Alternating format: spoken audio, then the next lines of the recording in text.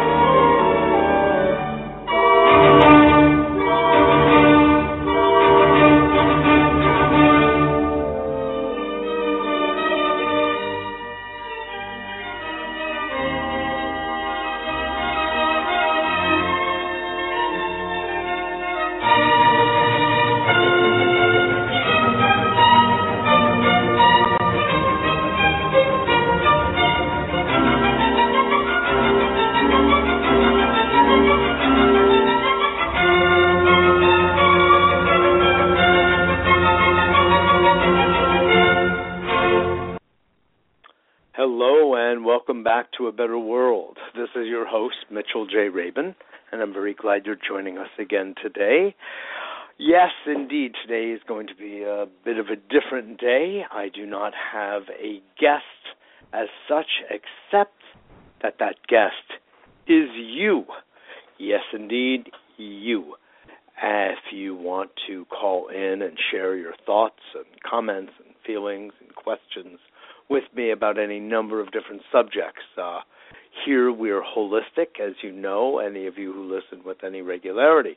We are about as holistic as they come because we're actually seeking to define the term through our micro, macro, quantum perspective. And that means we are looking at our own personal lives and what composes that personal life, our thoughts, our feelings, our sensations, our visions, our intuitions, our perspectives, our perceptions, our belief systems, all of which create a world view, an inner view,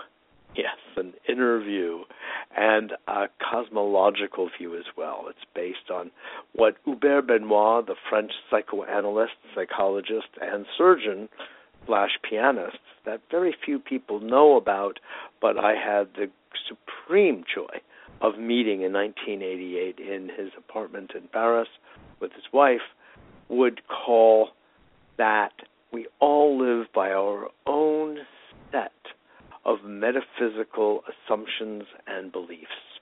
He described that in the Supreme Doctrine, in the introduction. The Supreme Doctrine, which originally had a foreword by Aldous Huxley, printed by Viking Press back in probably the 1960s. A while ago. So, just to say, on one hand, we have our own subjective reality and nature and beingness described in the interior quadrant, the first quadrant in Ken Wilber's worldview, integral thinking perspective. And that expands into the it of us, our body, and understanding it. And then to the we view, the collective, the cultural, our artistic, our cultural conditioning, programming, perspective, our social nature. And that, of course, then parlays itself into the grander it, if you will. I don't know what Ken Wilber would think of that phrasing and framing and languaging, but I'm going for it for at least fun anyway and a certain kind of purview. And the grand it, the larger, the pluralistic it of our society at large, our systems, our ways of dealing with each other socially, our institutions, systems of all sorts, including our currency system, our economy, our social fabric, etc., etc. So we here tonight on A Better World We'll be opening the microphones up for any reference to any of that, as well as to the macro levels, which are actually in the second and fourth quadrants, in fact, of the it and the grand it. It's ours. It's all ours.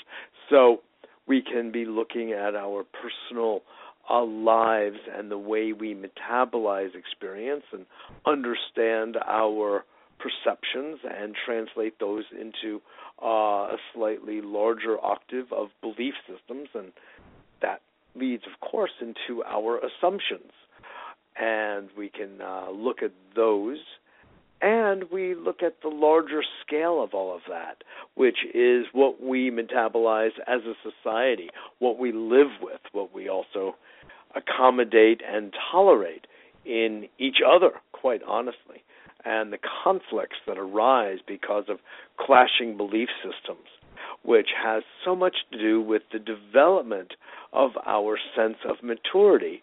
Another way of understanding our sense of maturity is understanding something about the development of our brain system, our nervous system. And we can understand psychological and emotional maturity, maturation from the point of view of neural development. It just happens to be one of my favorite subjects. And we can look at all of the four quadrants from that point of view. And we can look at actually all world history and development, progress, regress from that point of view, and the issues facing us so powerfully today, such as climate change, global warming, massive pollution, massive extinction, massive disrespect and disregard for the very biological reality that brought us into being, which is, of course, Mother Nature, Mother Earth herself, which, by and large, in our society, in our Anglo-Saxon-oriented, Western-oriented, hemispheric consciousness,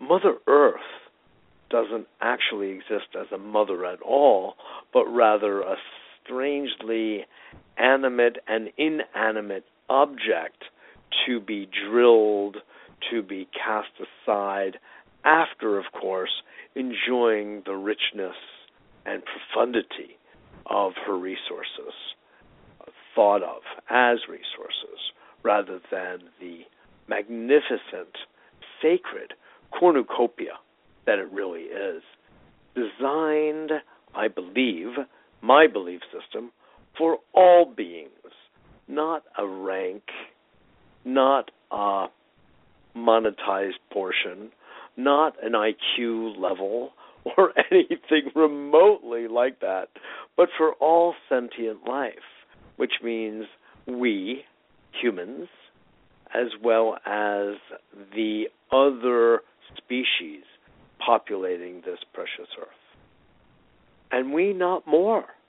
I know that seems controversial, but we not more. We and we with. It could be argued that we have a heavier brain than many or most, and that with the heaviness of our brain, the one place we want a little weight, comes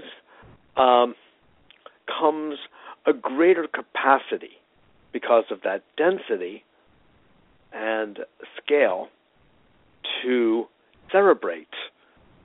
Do you think I said celebrate in Japanese? No. Excuse me, bad joke. I'm just playing. Cerebrate and celebrate. And when you cerebrate enough, you darn well sure celebrate, because thinking is a creative activity. And when it's done in certain specific ways, then it becomes even deeply creative and can bode well for a future full of happiness, well-being, and celebration.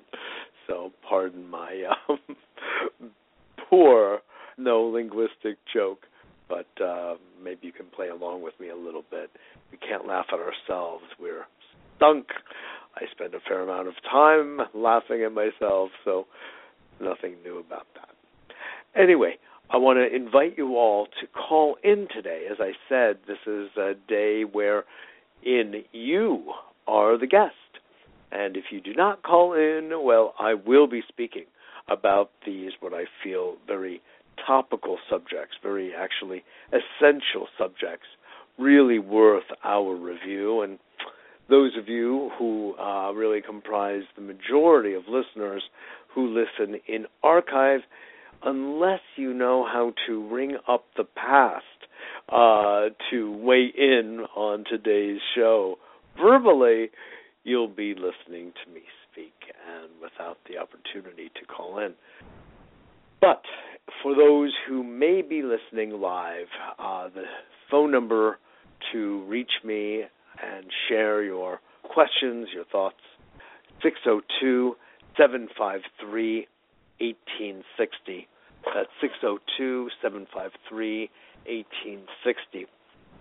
I'd also like to invite you to consider a certain framing of the conversation where we can enjoy the egocentric, let's just put it in the kindest way, the self-centric, the aspect of life that is sort of around our own subjective experience of day-to-day reality, moment-to-moment reality, really. Are we happy? Do we feel sad? How do we identify ourselves? What is us? What is not us?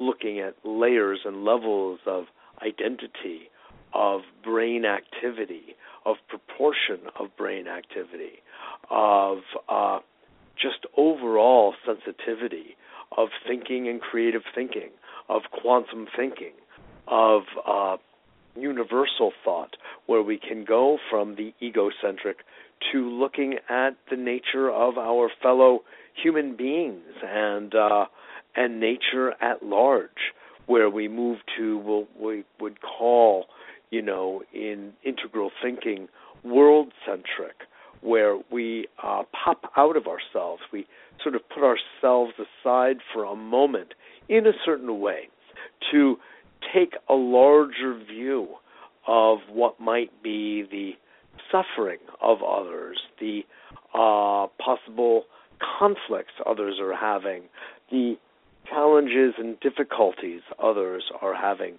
You could say from a Buddhist scientific or Buddhist psychological point of view, we're looking at the world from the view of the Mahayana, or the larger vehicle, the greater vehicle, and the bodhisattvic view, which is embedded there, where we care from the depth of our heart about the well-being of our brothers and our sisters. And it's really from that place that we look at life itself. And in other words, we don't do anything without somehow or another taking into account, are we hurting someone else? Are we harming anyone or any being of any sort? Or are we not? Is our action more or less neutral? Or, if you want to upgrade from neutral, is it kind? Is it helpful? Is it loving? Is it compassionate? Is it useful? And we can upgrade yet again, although that place of world centricity is of utmost value in today's world, because we seem to have so little of it. I see, unfortunately, the United States of America's general consciousness as having very little tendency in that direction, as an overall population, that is.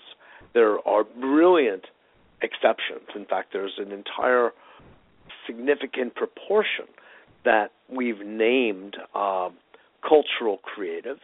Sometimes we refer to ourselves, yes, it's true. I am included, and no doubt those of you listening are as well, as progressive folks, people, beings, creatures, and thinkers, actors. And that allows us to really consider what's going on in our world, on our planet, in all dimensions. In the dimension of having the sources and resources for food for as many humans and sentient beings as possible, having the water available, of having soil for the food, of course, available, that's clean and nourishing, and making sure we have the air available for oxygen content primarily, that is not polluted, but that can actually nourish our cells as they are designed to be nourished. So then we have to take another step off the deep end. We have cosmocentric, where we look at our relationship in the universe to other galaxies, to the other members of our solar system, to other aspects far-reaching of our universe at large. That's another level of identity where we here would be considered essentially a planetarian or an earthling, as you would like, and so we're not as identified with the town or city in which we live or by the religion into which we may have been born through our family lineage, or even our gender for that matter. These things aren't unimportant, not at all, but they are not overriding. They are not our greater sense of identity, but we identify with something much larger than ourselves, much larger and greater.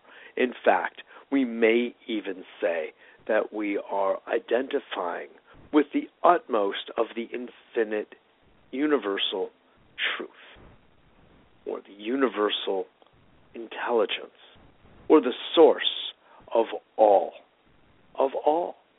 And we know, even through physics, that our body is but the same as every other body, actually, of all bodies. And I don't just mean human. I mean all bodies floating in space, as planets, as stars, as comets, as asteroids, or as fish and lizards and reptiles walking the face of our beautiful Earth. Interesting, huh? So I'm just inviting you to think big, think out of the box, think small as well, by using your imagination to shrink ourselves down to, remember what was the film called, was it Forbidden Voyage? Was that it? Oh, this goes back a long time. I'm dating myself to my very early teens when this film came out. Fantastic Voyage, not Forbidden. Thank you. See, my brain is working. Fantastic Voyage, where I don't know if it was through a syringe or what, but somehow or another, some adventurous scientist types managed to shrink down to virtually cellular or nano level and take a trip through the circulatory system of someone. It was like to diagnose or, may have had some medical offing to start with. And they went on to do this extraordinary journey of the body as, mini cells, looking at the world from that point of view, from a bacterium. Anyway, these are all the possibilities that we have as humans with our awesome brain power and mind power and what really is the gorgeous convergence of these is our imagination. Our imagination lets us grow big and small, blue pill, red pill, you name it. That is possible. Just ask Alice. Anyway, this is Mitchell J. Rabin on A Better World. We're on every Wednesday at 6 p.m. Eastern. What are we talking about now? Daylight time, standard time. Isn't it wonderful to have such an imagination and power that you can just change the time on the clock? I think I want another hour. Let's just monkey around with that clock. Who's watching? No. I mean, it's very cool, actually. I really like that. I like that things aren't so rigid, that we can play around with the clocks, fall back, spring forward. It's really very cool. It's not real time, and some question whether time exactly exists at all. But certainly we have our linear version of it. And those people with, it seems, the highest consciousness, sometimes in body, sometimes without, have said that time seems to have collapsed past, future, and present into the present. What is that great quote of Albert Einstein, that time is nature's way from keeping everything from happening at once? Really, really provocative thought. Anyway, I want to invite you all to join me at 602-753-1860. 602-753-1860. It's a good day to join me because I don't actually open up the mics that often, and I'd love to receive some of your thoughts about what goes on in our world, in a better world, in even what some might call a bitter world out there. After all, we just came back from election night, which was last night here in the United States of America. I know some of our listeners come from different parts of the world, Europe, Africa, South America, Asia, and I'm completely delighted to have you all. So shout out, as we say in English, to our Chinese friends, ni hao ma, to our Japanese friends, konnichiwa, genki desu, and namaste to our Indian friends. On it goes. I'm not going to go do every single language, but I will say kagdala to my Russian ancestors and Ukrainian.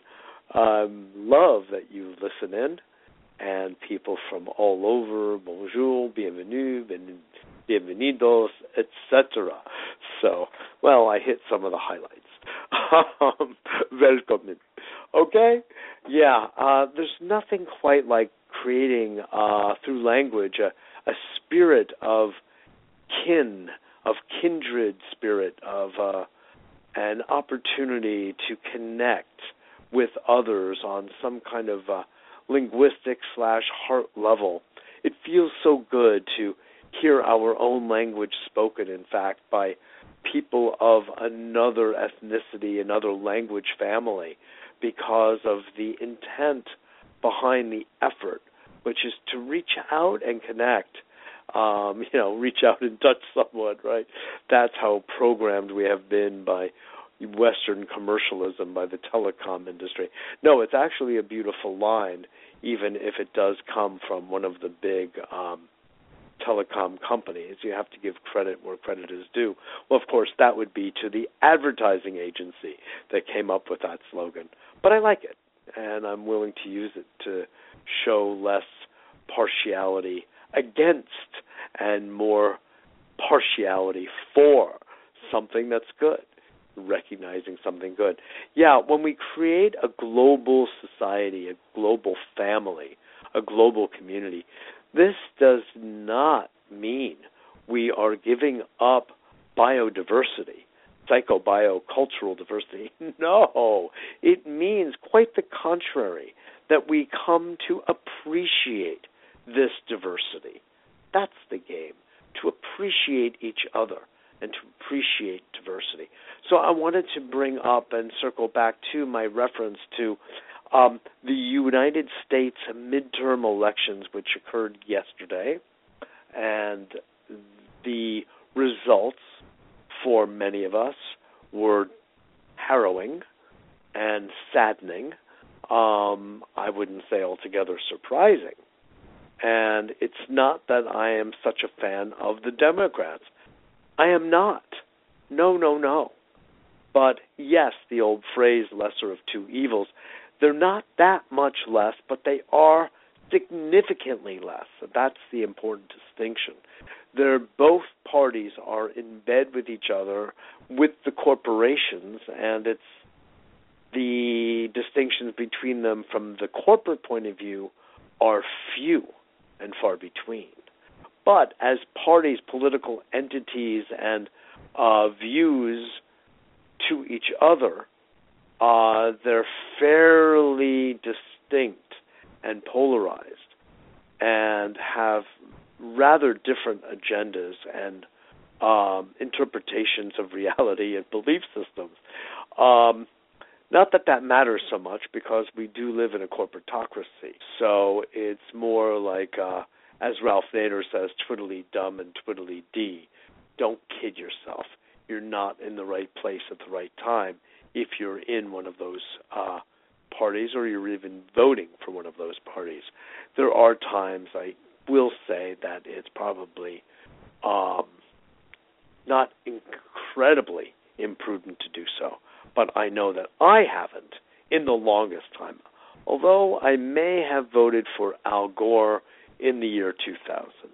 That I think I did because of his book on the earth and climate change and his position on the environment, and because in many ways he is a humanitarian.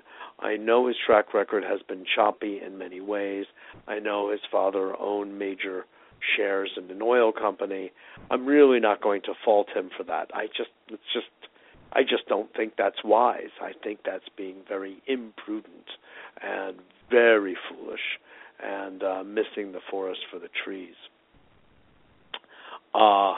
Bad image at that moment, because I think the oil company was in the Amazon, and he should have well sold it, and I think he ultimately did. I'm not positive of that, but that aside,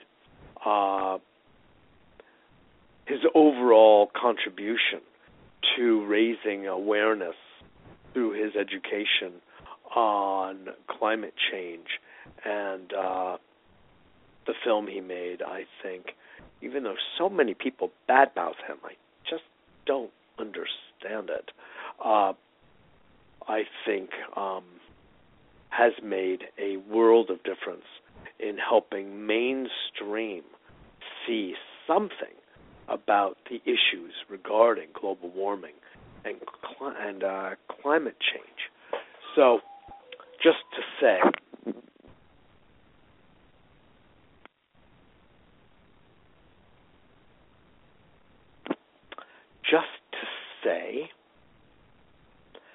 when we take everything into consideration, we realize that we now have elected officials in Congress and in the Senate that are actually climate deniers. I want to put it even a bit more strongly and boldly and say climate deceivers, because their own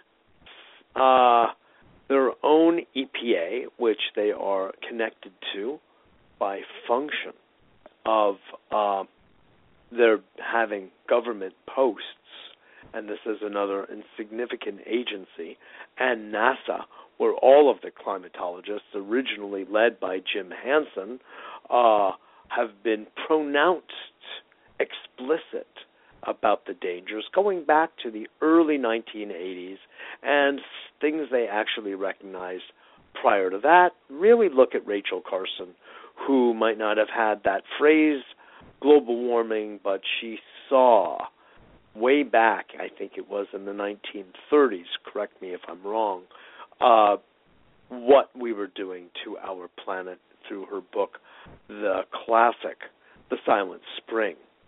And we know it doesn't take a climatologist to see that if you keep polluting the air and you keep polluting the water and you keep polluting the soil, there's going to be an effect that isn't going to be a favorable one. And I mean, come on. Think, my friends. But they're being paid not to. And they are actually on a major greenwashing campaign and propagandist blitz that has been going on now actually for decades under the aegis of big money in politics. And this is just onerous, to be mild about it, and we're all going to be suffering. It's sort of like if you know there is a group of people that is going to open up fire on the masses or, drop a bomb on masses and to extinguish millions by so doing. What do you do? How do you deal with that? Do you wait for laws to pass? What do you do? How do you take matters into hand so that you can prevent such massive slaughter? It's a good question. I don't have an answer. I would love to engage you all in such because that's just, the way it is. I'm going to take a brief break and be right back with you.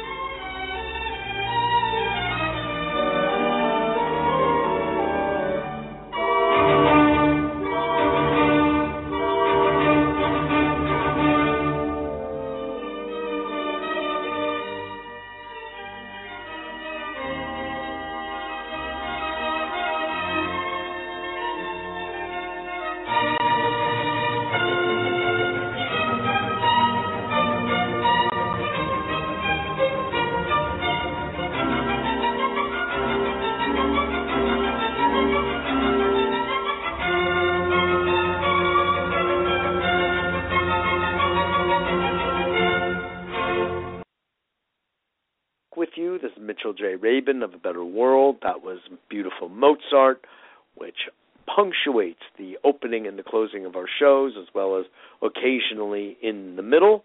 Like then, I want to invite you all to our website, abetterworld.tv. I don't think we say W anymore, do we? abetterworld.tv. Used to be at betterworld.net, same thing. We prefer abetterworld.tv. Because that suffix, what do we call that? What do we call that in cyber lingo?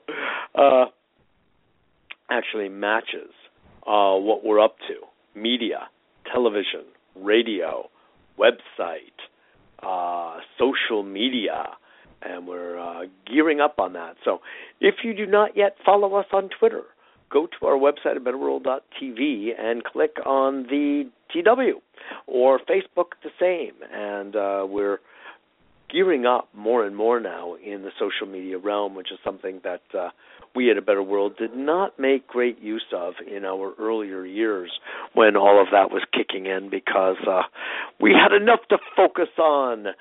We had human life, conflict, tension, conflict resolution, issues between man and woman, business partners, father and son and daughter, and mother and son and daughter, siblings, corporations. How do they relate to us? How do they relate to our commons?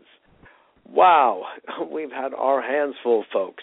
It isn't easy to create a better world, We do everything I can possibly think of here in our, 18-hour block, 7 days a week. Well, more like 6. Come on, give us a break.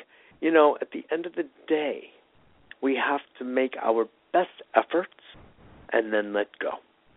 Best efforts and then relax, because the world is going the way it's going, society goes the way it goes, and you do your best to make the efforts to influence the thinking, the awareness, the consciousness of others. And yet, there's only so much you can do. In fact, today I did see a beautiful quote. Where did I see that? Somewhere in the social media, as a matter of fact. Was it Facebook? I have such trouble keeping track of all of this. Not that I can't do it at all. Of course I can. But I did come across a couple of quotes that I wanted to share with you. Let me see if I can still find them. Sometimes people post things so rapidly that you just kind of lose track of just what is what. And I really did come across something that I really did want to share with y'all, and I'm having some trouble locating it right now in the many, many things that show up here on this selective Facebook style thing. But it was interesting. And if I find it as I'm speaking, I'm waiting for anyone to call in and engage me directly, I will certainly share it with you. It was actually a quote by Plato, and it was really interesting to see that it was something regarding the way our cultural lives operate, in that the people who are thinking outside the box in any given time period are interestingly not recognized by the people at the time, but only in retrospect. Wow, it's just, it's the hero who is never seen in his own home. He is always not seen as a hero there, but outside that box. And that's just the way it seems to go. But in light of the election of yesterday, we now have a Republican-controlled Senate and a further Republican-controlled House of Representatives. Unfortunately, it's not a House that represents us. It's a House that represents the corporate structure of our society. I personally am saddened by this, and it's not that I am pro-Democrat, because I'm really not. I have been pro-independent thinking for virtually all of my voting life, and I have voted for such as John Hagelin of the Natural Law Party, who ran in the years 1996, 92, 96, and 2000. I met him actually in 1992 and interviewed him because I had started the television show A Better World in 1993, so I interviewed him a couple of times in 1996, and Better World was strongly supportive of his candidacy. And number one, I was supporting independent candidacy in general, and his candidacy in particular. He was loudly GMOs, genetically modified organisms, in our food supply, and as a physicist/scientist award-winning from Harvard University, he recognized the potential hazards, dangers, and consequences of going down that path, which are showing up more and more in our science today. Many of us have known all along it doesn't take a rocket scientist again to figure out that if you manipulate genes in the ways that Monsanto and DuPont and others do, that it's going to lead to an unnatural disaster. Just think it through. Look at what they've actually done. and what they are doing. And there's no chance anywhere that it could be somehow salubrious, helpful to any population or to sentient life itself. Not possible. And virtually anything is possible. But that is not possible. That's going too deep into the engineering room of life itself, into the biological engineering room, and messing with stuff in a way that is not to be messed with. It's sacred material. And it's another thing to look at epigenetics, the way we can influence our genes, literally our DNA, through our thoughts, through our feelings, through our creativity, through our physical actions, through our health. Whoa, interesting subject, that for sure. And the beautiful work of my dear friend and colleague, Dr. Bruce Lipton, cellular biologist, the author of The Biology of Belief, who is really one of my teachers in this domain, is really, in a sense, one of the great patrons, if not fathers, of epigenetics. It's an extension, a natural and logical extension of his thinking about the role of the mind and the role of emotions and the role of belief systems in cellular life. A brilliant breakthrough, revelation, epiphany he had back in, it must have been in the, could have been in the mid to late 80s. And I originally met Bruce and interviewed him. It was his first television interview, 1994, I believe it must have been. And, we just became great friends since. And I am a great appreciator and admirer of his work and his self. As a man, he is just an exceptional being, and I really respect him and love him deeply. And he embodies so much of what he talks about with the world. On that note, let me share with you all the phone number yet again, 602-753-1860. It doesn't look like I have any takers today, and that is often the case here at A Better World. For whatever reason, I know most people are archivists, and I respect that as well. But you don't get to call in. Oh, yes, I would love for you to call in. That's okay. It has happened, and it's all good. It's all good. So let me turn our attention again to the debacle that happened yesterday, to our elections, through our elections.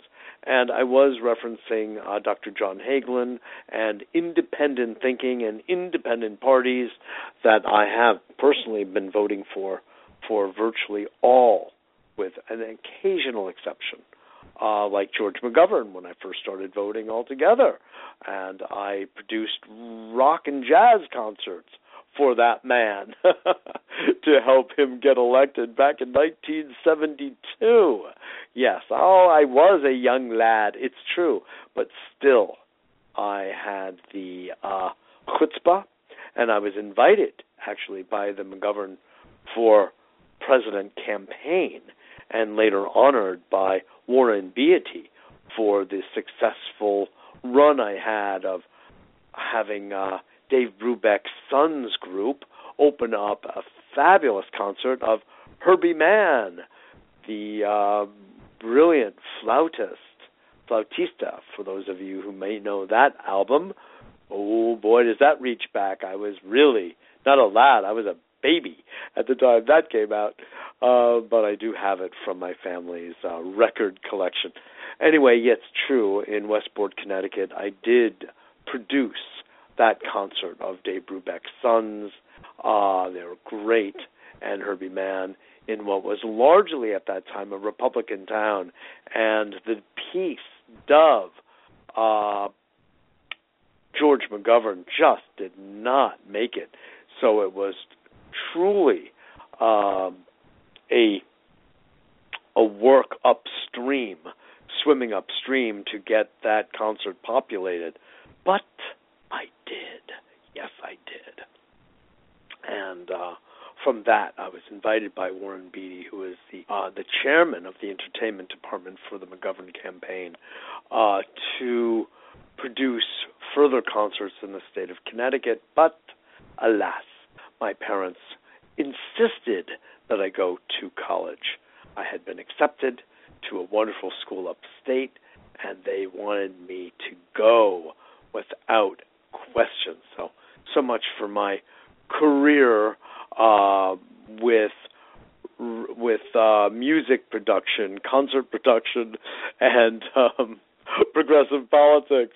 Oh, I could have jumped in again, but instead I did get involved with John Hagelin, for sure, and Dennis Kucinich, for sure, and then most recently in the year 2012 on the National Steering Committee of Rocky Anderson for president in the Justice Party, Independent Party, for sure, at his invitation and request that I be a member of that steering committee. I was honored by that and very much aligned with his politics and with, again, independent politics, because that's the direction we all must go.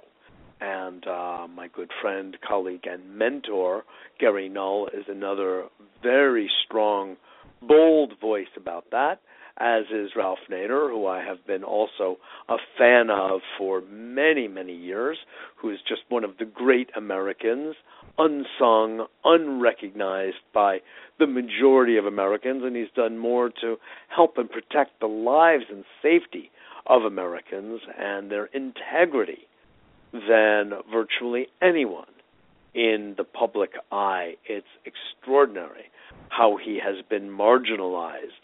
And it's shows like this, shows like Gary Null's and progressive radio networks at large that recognize brilliance and commitment and integrity and true humane values and appreciation of our environmental dilemma, our issues with government, with the justice system, which seems like it has just withered off the vine. It virtually no longer exists.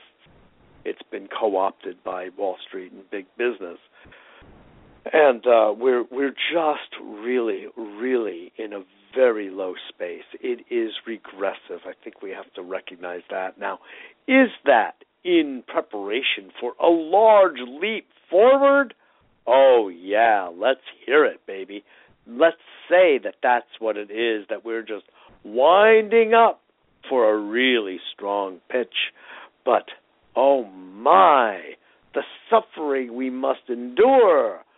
Of course, while I recognize the absolute magnificence of human biology and human neural potential and human creativity and the ingenuity, literal genius of the human spirit, and I am an advocate par excellence of what we as humans can do and create and produce and stand for and be. Oh yeah, I am a believer in the human spirit and human potential. And with that as the ideal that we all live for and live toward and seek to activate and ascribe to, we must acknowledge where we are individually and collectively as a species right now on the planet. Even if we have been in existence for several million years, and the Earth in existence for, some 13.5 billion years, life on the planet, from a single-celled organism onward, and whether we've been fussed with from above, extraterrestrially, I do not know factually. I have suspicions that the answer is yes, that we have been toyed with, fussed with, genetically modified, in fact, which gives me the deep intuition of how dangerous it is. I would refer anyone interested in that conversation to the work of Sitchin, Dr. Sitchin, who is very well known, biblical scholar, scholar at large, and Hebrew scholar, and thinker, philosopher, and to some extent philologist, who has done some massive research into this subject, and I would surely refer you there. But not only to him. I would, in more contemporary times, he did die a few years ago, refer you to another friend and colleague of mine, Michael Tellinger, who I have interviewed several times here on A Better World Radio and TV, and A Better World hosted him and sponsored him in New York City, not this past September, but the September before that. That's 2013, I believe it is, yes. And we met in 2012, October, in Holland, where I was the MC of a breakthrough energy conference, very interesting, and he was one of the speakers. And we spent a good time of time together, and I came to learn a lot about his thinking that was based on the work of Dr. Zecharia Sitchin, and he went further to help corroborate that work because he felt such a connection to that work. And he did find a many series of locations all over South Africa and beyond that he feels corroborates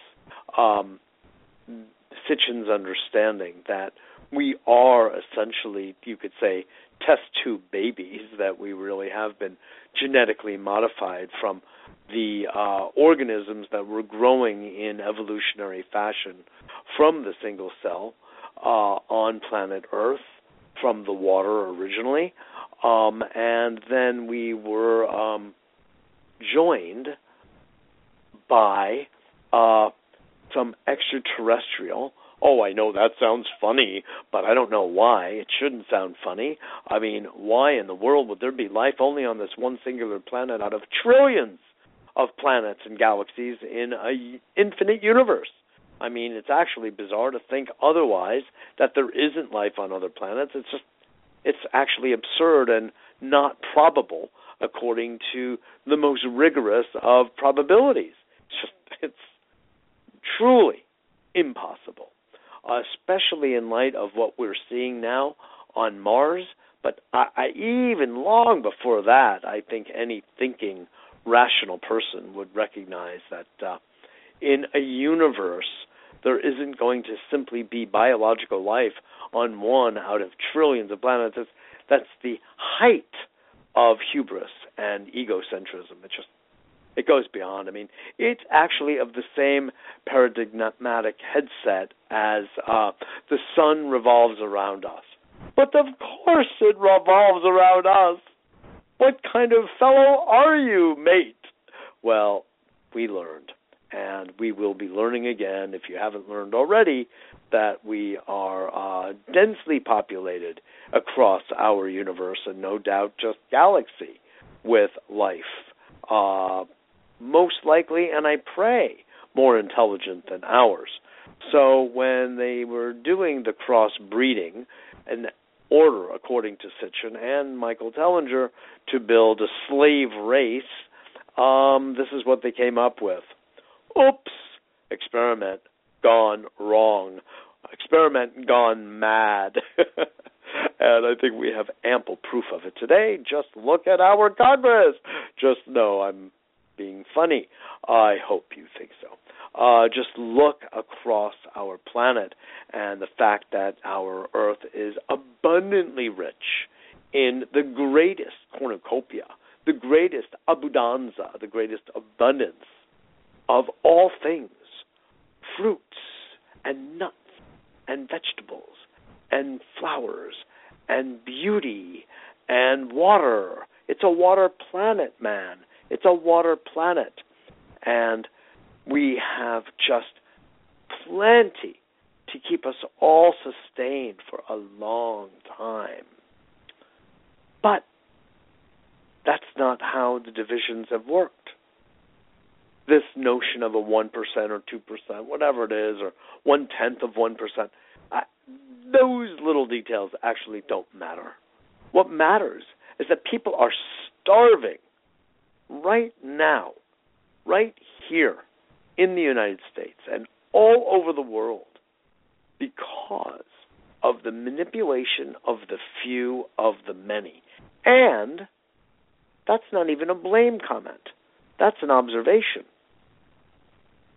We have allowed this absurd arrangement to continue. It's actually hysterical and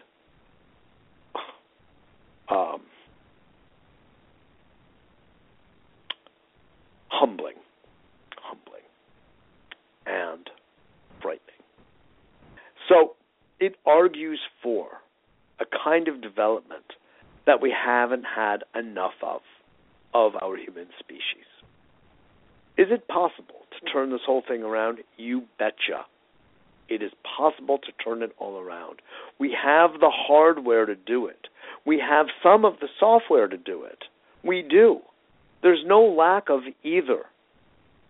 There is a lack, however, of sufficient human and political and economic will, all of which adds up to spiritual will to bring about the correction in the interpretation of reality. For that, well, that's what I really wanted to discuss with all of you today. What do we need to do for that to happen? We need to go from our egocentric selves to appreciating and respecting the larger self, the world-centric self. Let's stick with that for the time being. The cosmocentric brings in other elements that are too far flung, too far afield right now for where we are, I think, personally. Not to say we cannot be infused there. Not to say that it might actually take a cosmos-style event to occur to bring us together, to unify our egocentric and world-centric fields. It may be. I'm all for that. That's what's been hinted about forever. But we need to clean up our act. And it's messy. And we're literally playing with fire. We're playing with fire. The sixth extinction is not far off. The precipitousness of nature, of the melting ice sheets in the poles, is utterly frightening. And the way that's going to be affecting sea level rise is just, it's going to literally wipe out a large portion of our human population and change the face of the earth. This is happening now. Droughts are happening now. This is not something of the future. Also the future. And the tipping points have actually several have already been passed. There's no going back completely to the way things once idyllically were, the way we thought of things in the 1950s with Betty Crocker. No. And things are never going to return completely to the original indigenous ways, where I'm not sure that would be best, but we do have examples. In fact, as recently as last week, I had Helena Norberg Hodge on, who is the author of Ancient Futures and the filmmaker of The Economics of Happiness. And in that, she goes into some depth about what happened that she witnessed in Ladakh, the Western Himalayan nation, controlled by India. Aren't all nations controlled by some other one, big fish, small fish? But this was a sustainable, harmonious community of approximately 100,000 people that worked in harmony with the land, with each other. There wasn't poverty. There wasn't unemployment. I don't even think they had words for such things.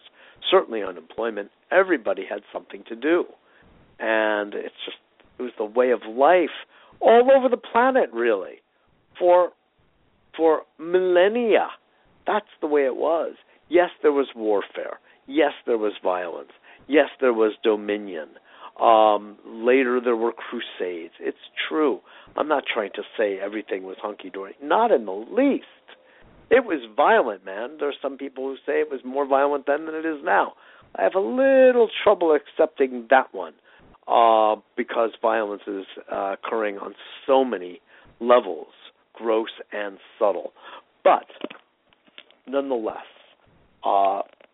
we have made some strides, but I would recommend, if you don't remember this interview that I did with David Christopher, the author of The Holy Universe, I would strongly recommend it because I feel that he blends the ancient wisdom with the contemporary in truly a lyrical way, and something that I have learned from and gathered a lot from. And I feel he really hits the mark on that. So I'd really recommend it.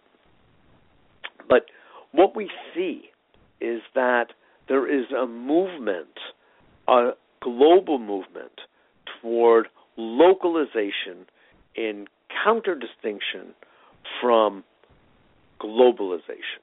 Globalization has virtually killed us. And as Helena well pointed out, a lot of this is due to the treaties, the trade treaties that have arisen over the past 50 to 60 years. Unbeknownst to many people, most people don't understand it. They're usually multi-thousand pages long, written in legalese, in small print. Nobody can master these things. And yet we are signing our lives away, we are signing our rights away, and our governments are signing their sovereignty and authority away, like in the Trans-Pacific Partnership and several others of today, and in the earlier ones as well. So we're in trouble, my friends. We're in trouble. And yet, amidst the trouble, in fact, we have tremendous turn this ship around. And in that light, I want to remind you all, if you don't recall, that this Saturday in New York City, November 8th, Helena Norberg-Hodge has organized what will be a fabulous one-day conference at the Great Hall of Cooper Union called The Voices of Hope in a Time of Crisis. Chris Hedges, Helena Norberg-Hodge, Catherine Ingram, Charles Eisenstein, who was on last week as well. All of these people will be there. A number of others as well, speaking about our dilemma and the hope that we really can grow and cultivate to move forward as a collective. And there are very specific ways, both internally, working with our minds and our hearts, our emotions, our bodies, our brains, to do so with our spirit. And there are ways collectively, socially, societally, to do it. And that has so much to do. And I agree with Helena and many others who are participants and teachers of the new economy and the new economics, where we've covered that many times over the course of years on this show and on PRN, when I was on PRN with A Better World. Now I'm on with the Film Hour, Progressive Film Hour with Mitchell Rabin. That there are ways of localizing the economy and taking it out of the big box stores, the the big corporate-owned stores and going back to the ma and pa shops, going back. It's not back at this point. It's forward, but it's reminding us of the way things were. And there's a lot of wisdom in the way things were when we were a little more innocent about such things. And the ma and pa shops instead of the Walmarts, and the local farming instead of agribusiness and monoculture. These are the subjects that will be touched upon. If you go to my website at betterworld.tv, you will be able to learn more about it and to attend. It would be very worthwhile if you're anywhere in the tri-state area to get yourself November 8th to the Great Hall of Cooper Union. You can sign up for it at abetterworld.tv. So our answers, there are solutions. There is goodwill. There is good cheer. There is a lot of it. You just won't see much of that reflected or discussed or articulated in the commercial media, those big corporations that literally control the public airwaves. So if you didn't have shows like this, if you didn't have shows that you will find on PRN, Progressive Radio Network, if you don't hear shows that you will hear on MNN, Manhattan Neighborhood Network, or other public access stations across the country, A Better World has been on many of them over the course of years, and now we are aired online. Much easier than sending out VHS tapes and mini DV tapes as we used to do on our shoestring budget.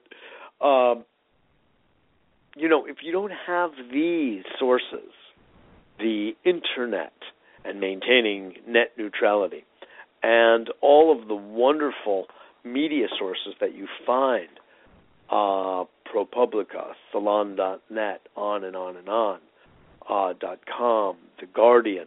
There are so many good sources, alternative sources, we call them.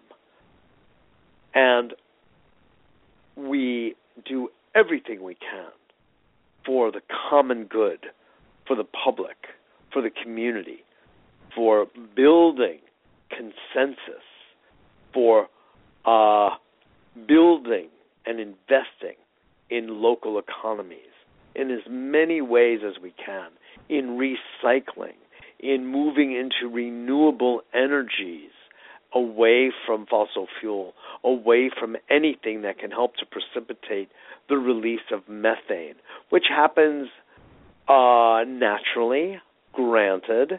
Climate change is something that does happen also naturally, but in this case, folks, with what we are experiencing today, this is anthropogenic.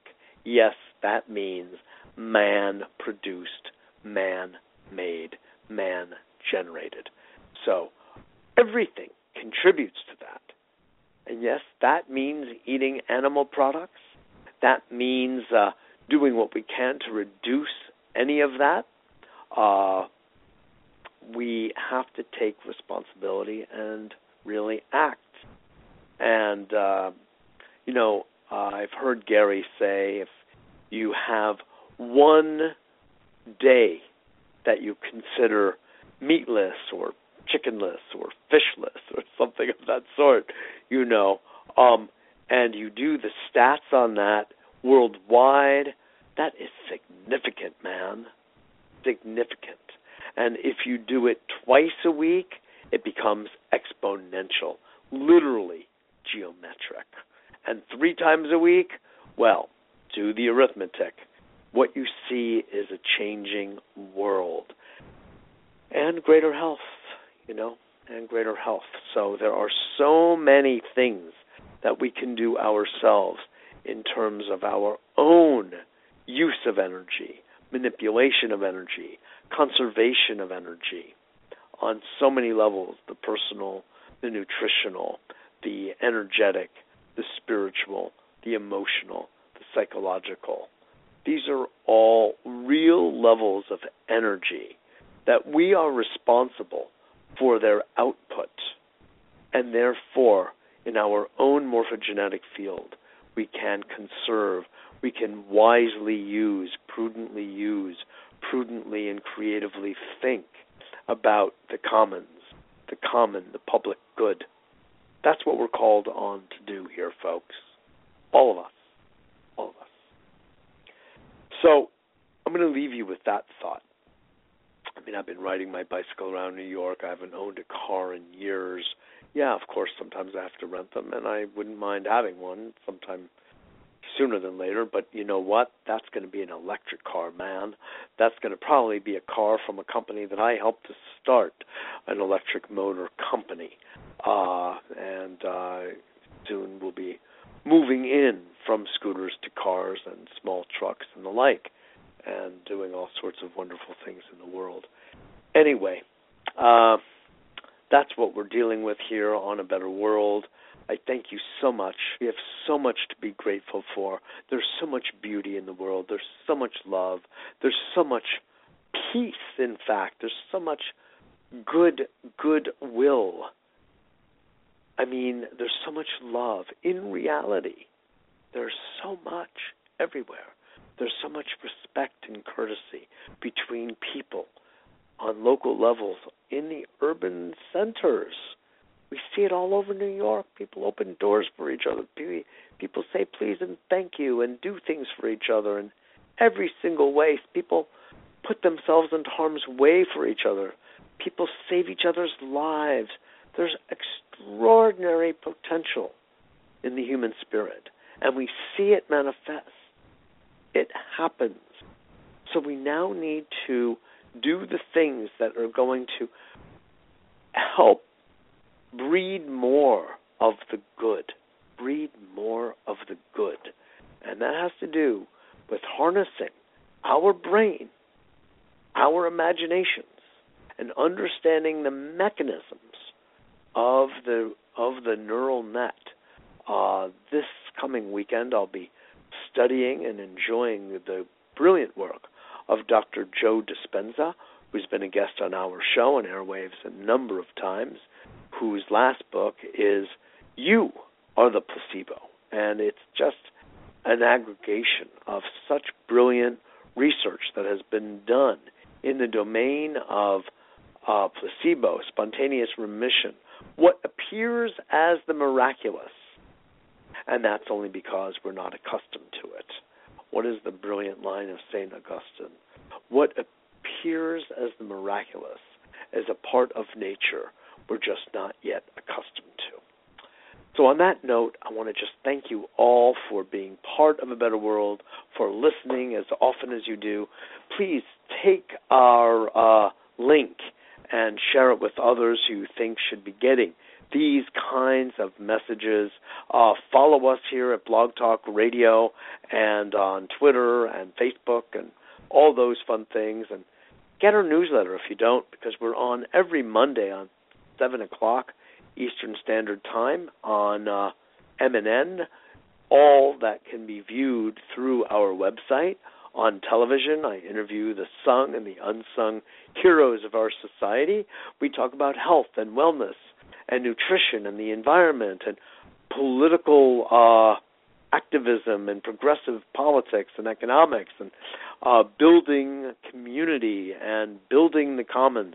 These are all common subjects for us of going with the higher level of flow, moving the chi through our bodies and attaining and realizing the highest possibilities for our human nature, preserving our beautiful sacred earth. Wow! Doesn't that sound good? And having fun and being profitable all at the same time when appropriate. How's that?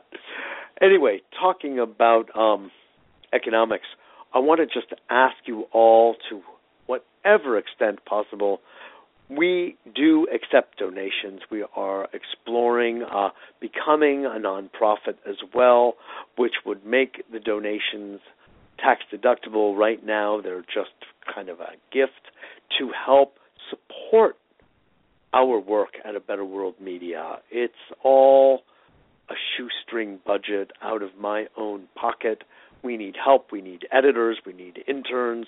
We need help to keep us going, to propagate the word. So I want to just ask you all if you are able to reach into your pocket for what is the equivalent of a latte a week, which would be, what is that, $5 times 4 is $20, or 15, or 25, or 10, or 50, whatever really works for you. There are so many good causes, so many good projects. I am very aware of that. And here at A Better World, we give too. I give too. As many as I possibly can. So it's a challenging situation. Those in need to do the good work are so often financially challenged. So we ask for you to get in touch with your generosity. Generosity is the stairway to heaven, as the Buddhists would say. So to the extent that you can remember that, or if you want our services, we have harmonic energetic balancing, which is actually $600 a year for the first year, and then it scales downward. And it's a way of creating an energy field around your body via your photograph that is a brilliant, beautiful form of healing and balancing that we do offer here at A Better World. We also have my typical, but not typical at all, but typical for us here at A Better World, counseling and coaching and biofeedback stress management services that just go to the other website of ours, www.mitchellrabin.com, MITCHELLRABIN.com. And you can read about what I've been doing as a holistic psychotherapist, a communications coach, mediator in marriage, in divorce, in business relationships. I've been an advisor to CEOs for years now.